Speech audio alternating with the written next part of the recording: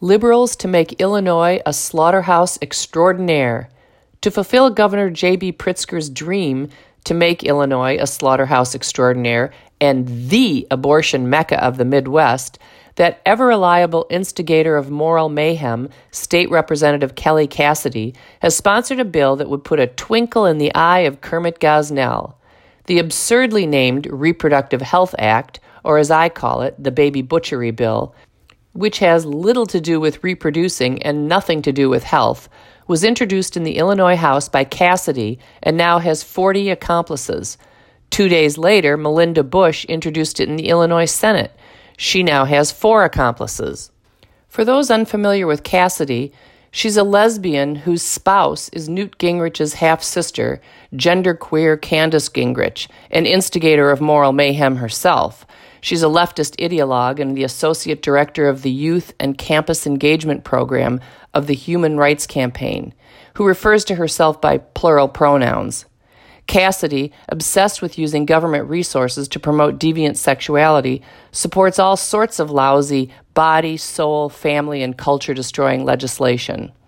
According to constitutional attorney Paul Linton, Cassidy's nightmarish 120-page bill, HB 2495, will increase the numbers of weak, vulnerable humans who will have their bodies destroyed by adults who ironically claim to worship bodily autonomy. Here are some of the things Cassidy's baby butchery bill will do, according to Linton. It will eliminate any restrictions on post-viability abortions and allow abortions for any reason whatsoever throughout all 9 months of pregnancy. It will eliminate any requirement that the person performing a post-viability abortion use a method of abortion that would enhance the chances of the unborn child surviving the abortion, thus providing evidence that women aren't really fighting for the right to terminate a pregnancy, but rather a right to kill their babies. It would eliminate the requirement that a second physician be present to provide immediate medical care for any child born alive as a result of a post-viability abortion. It would eliminate any restrictions on where abortions may be performed. It would allow non-physicians to perform abortions, both surgical and medical. It would allow women to attempt to abort their own pregnancies regardless of potential health risks. It would undermine institutional and individual rights of conscience. It would provide a basis to nullify regulations governing the operation of abortion clinics. It would allow DCFS to use public funds to pay for abortions.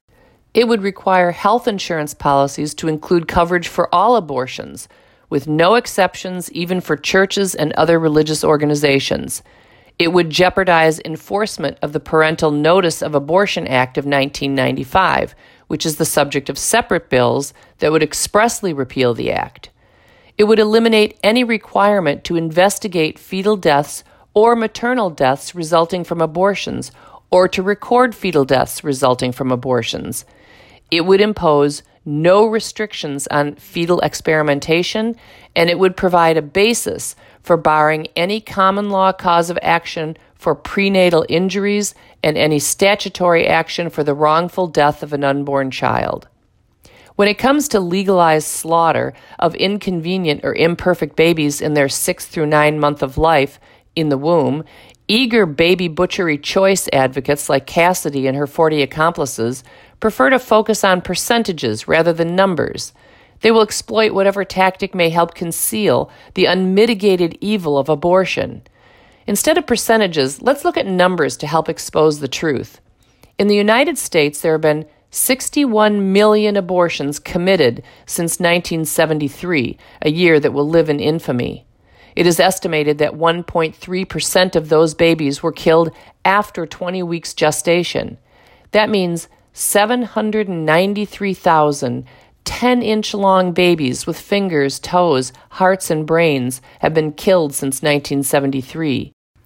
Imagine the caterwauling of leftists if, over the past 45 years, 793,000 guilty death row inmates had been executed and had been executed by having scissors inserted in the back of their skulls, their brains scrambled and skulls crushed, or had their bodies torn into pieces, or had their hearts stopped via an injection of potassium chloride, all of which are done to babies after 21 weeks of gestation. It's important to note that the government does not permit the administration of potassium chloride to criminals guilty of heinous crimes without first administering powerful sedatives because, as pharmacologist and toxicologist David Kroll explains in Forbes magazine, and I quote him, "If given alone without the other drugs, the high concentration of potassium chloride would be terribly painful, akin to fire or electricity coursing through their veins," end quote. It's important to note also that experts say that by 20 weeks gestation or earlier, babies can experience pain, and that fetal surgeons administer anesthesia and analgesics, that is, painkillers, to unborn babies undergoing surgery. Leftists relentlessly defend abortion by asserting that pregnant women have the absolute right to make decisions concerning their bodies. This, of course, requires proof that abortion involves only the bodies of pregnant women, a patently false, science-denying claim. If abortion really involves only one body, and the owner of that body is entitled to do with it as she pleases, then shouldn't progressives defend the moral right of women to take Accutane or drink alcohol throughout their pregnancies? Is it coherent to argue that while a woman has a right to kill the purportedly non-existent body within her body, she is ethically obligated not to ingest anything that would harm the purportedly non-existent body within her body? Either her bodily autonomy rights are absolute or they're not. Either there are two bodies or there aren't. As science continues to prove the falsity of their claims, baby butchery choice advocates are being forced to move away from hard science for the foundation of their arguments and move into metaphysics. Now they argue that, sure, the product of conception between two humans is a human, but it's not a person with rights until... Yeah, we're all waiting on pins and needles for morally compromised metaphysician Cassidy et al. To explain that.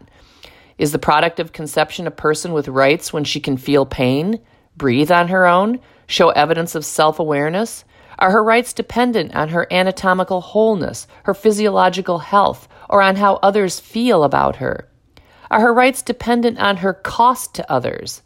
Shouldn't Cassidy and her colluders answer these questions before they make baby butchery even easier? Already, Illinois permits abortion through all 9 months if a doctor concludes that a woman's health is jeopardized by the continuation of a pregnancy, with health defined so elastically as to include virtually any reason.